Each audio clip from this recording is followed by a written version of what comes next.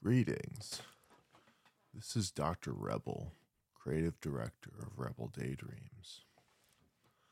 I am excited to share Shitty Wizards with you.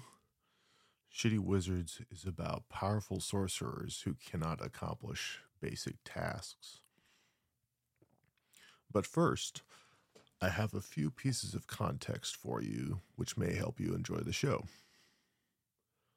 First and foremost, Rebel Daydreams is a cold read radio theater production.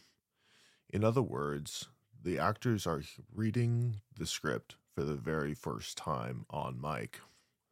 I give them the script minutes before they're expected to perform.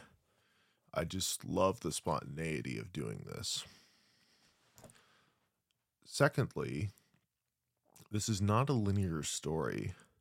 This is what's called a herald.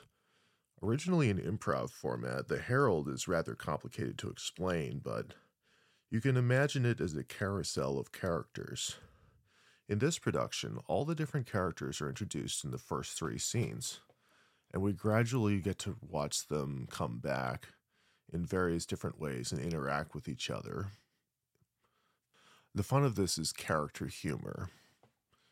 We get to watch weird characters bounce off of each other, maybe one normal character and several absurd characters.